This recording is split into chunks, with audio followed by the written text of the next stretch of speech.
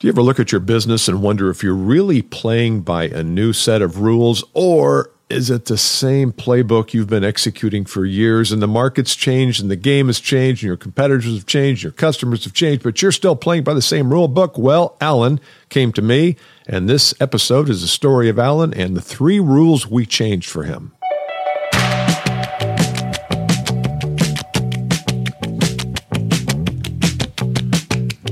Hey, everybody, welcome back to the Bill Caskey Podcast.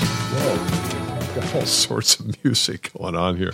Accidentally rubbed my little finger over another audio, or as we call SOT, sound on tape, but it's actually not tape anymore. Anyway, I'm glad you're joining me today. I want to talk to you about Alan. I want to introduce you to Alan. No, he's not going to be on, and yes, that is his real name, but I will not share his last name. But I asked him if he was okay if I told his story, and he said he was, but can't use his real name. So I'm not even going to tell you how it's spelled. So when I met Alan here probably a year ago, he was pretty successful. He was a medical device sales professional. He'd had some team lead roles, but he came to me because his company was offering virtually no coaching, and he knew he needed to get his act together. He knew that he was at the middle to the bottom of the stack rank, and he just needed to really reinvent himself and reinvigorate his sales process. So whenever I meet with a new client, first thing I want to know is, what rules are they playing by? What are the rules of the game as they see it when it comes to prospecting and selling and closing and achievement and mindset and all those things that we teach here? And I always find that people, it's hard for them to proclaim what rules they're playing by. But once you start to ask them about some assumptions they make and who taught them, and give me your typical sales process, you start to understand that everybody has a set of rules. You can call them principles, you can call them assumptions or whatever. Well, he had 3 big problems. Number 1 is he saw the buyer-seller dance as an interaction where the customer owned him. Because the customer had money and he wanted the money really badly, that he was always playing one down. He was kind of in a hostage situation. And so the first rule we changed was what I call the role rule. The role rule is, what is the rule around what role you play in the buyer-seller interaction? Do you play a convincer role, a persuader role, a bully role? You've all been around salespeople who are bullies, who all they think about is getting the order and when you're going to make a decision and how can I make it right and what can I do to inspire you to make that decision. Well, that's not the way we teach. I think that's a relic of the past. But you do need to have a role. And so my suggestion to him was his role needs to be some form of, I'm here as a guide to understand where you are, where you want to go, and how to get there. I, salesperson, have the vehicle, sales process, implementation process too, to get you there.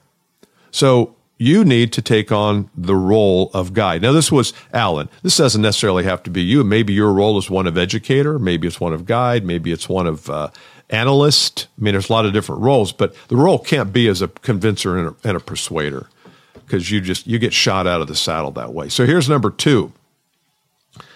Number 2 is have a no rule. I don't mean no rules. I mean have a no, quote, unquote, rule, meaning you have to abide by the rule that it's okay to hear no. It's okay if the prospect says, look, I don't care what your price is, I'm not going to buy from you. The amateur says, well, you watch, brother. I have learned some new moves, and I'm gonna blow you over with my new sales moves. Now, if the person is not going to buy because they're failing out of the business, or they have no money, or they're just not treating you properly, you got to move on. You have to move on. So the no rule is it's okay to hear no. Now, some people will take that and say, we're looking for no. Well, that seems a little movie to me. I'm not looking for no. I'm okay to hear it, and I'm also giving them the option to tell me no. But I'm not I'm not playing a game where I'm trying to get them to say no so they'll say yes. I mean, there's people who talk about that. I'm just not a big fan of that. I just think that's gamesmanship, and I think it's karmic. It comes back to haunt you if you're playing games with people. And so, but I do think it's okay to say, look, at the end of this meeting, if there's no reason to go any further, then I can handle a no, and I'll still get up in the morning and love my family, and hopefully my family will love me. If we get too many no's, they may not. But, and I respect your answer of no. You can have that conversation. So the no rule is it's always okay to hear no. I would rather hear no early rather than no after I've spent 30 hours creating proposals and slides and analysis and stuff. But I have to say that I have heard no in the later parts of the process, and it's still a relief. I still would rather hear no than just nothing. Okay, so that's rule number 2 is the no rule. Rule number 3 is the process rule. And the process rule is you always have a process that you are following and you're guiding your prospect down. So there is a process that underpins everything you do. So the first meeting, there's a process to the first meeting. If you have a first call, could be Zoom, could be Teams, could be face-to-face. These are the things that I want to know from him or her. These are the things that I presume they want to know from me. And here is a way to warm up that call with maybe a digital video or something that precedes you so that your brand starts to be established prior to that first call. I am always recommending that today. It's amazing to me how valuable that is and how few people take advantage of that. Let me say that again. It's amazing how valuable a warm-up video is prior to the first call, and it's amazing how few people do that. The people who do that are going to dominate in the future because it's not hard to get a first call. What's hard is how to turn that first call into the second call and the third call and a deal or a sale or an engagement or whatever you want to call it in your world. One way to do that is to position yourself better up front, and that's to shoot a video prior to you meeting them that talks a little bit about you and who you are and how you do things. And we've got a whole script for that video that we do in a program called the $1 Million Seller, which it's not a pitch for that. I guess it turned into that. If you are interested in that program, it starts on February 1st. Go to BillCaskey.com. Somewhere at the top there, you can get on a wait list. And once you get on the wait list, you'll get access to a webinar we're doing here at the end of January. But the point there is the process rule is I always want to have a process. And one caveat to that rule is I will do nothing, I as a sales professional, will do nothing until I understand what the process is. We've talked about it. We've negotiated it. I'm okay if you negotiate the process. If I say to a prospect, look, here's how we typically work. Today's call, which I appreciate you inviting me in, we're going to talk about A, B, and C, and you can ask me any questions about D, E, and F, and I'll be happy to answer them. It should take about 30, 45 minutes. And then at the end of that time, we will decide whether we want to take step 2. And step 2 is when you invite some of your people and I invite some of my people, and we have a cohort of people and we talk about some of the issues or whatever your process is.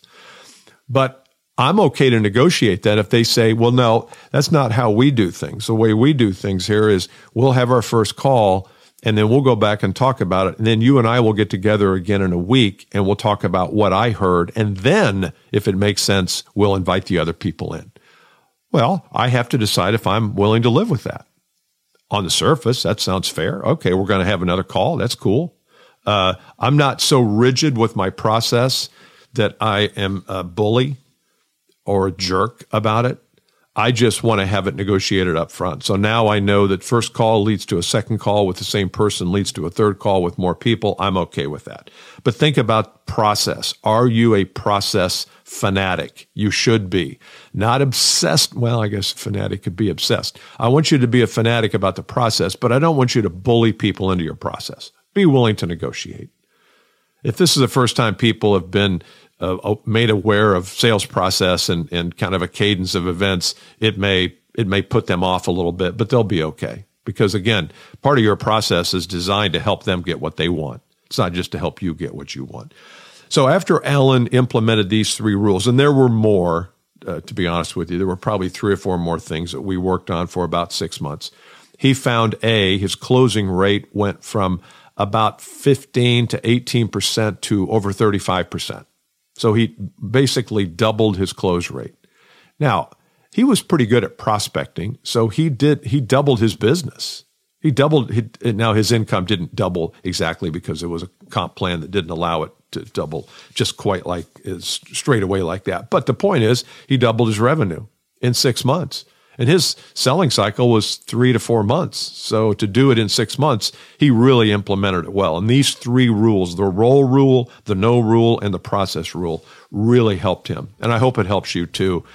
He's doing great, and I want you to do great in 2024. Once again, if you have some big goals, if you want to get to the $1 million income range, or if you just want to scale your income from where it is to 2 or 3 or 5x, get in on the $1 million seller wait list. I urge you to do it. It's going to be a very unique way to think about how to scale your business. And I've done a lot of work on this, and we've got a model that we're going to be introducing. But at least get on the wait list for the webinar. The webinar is free. It happens, I think, the last week in January. The program itself starts February 1st. So anyway, I hope this has helped today. Think about your rules. Think about the rules of engagement, how you work, how you proceed, how you organize yourself, and start to develop some new ones. It's time. It's really time. See you next time.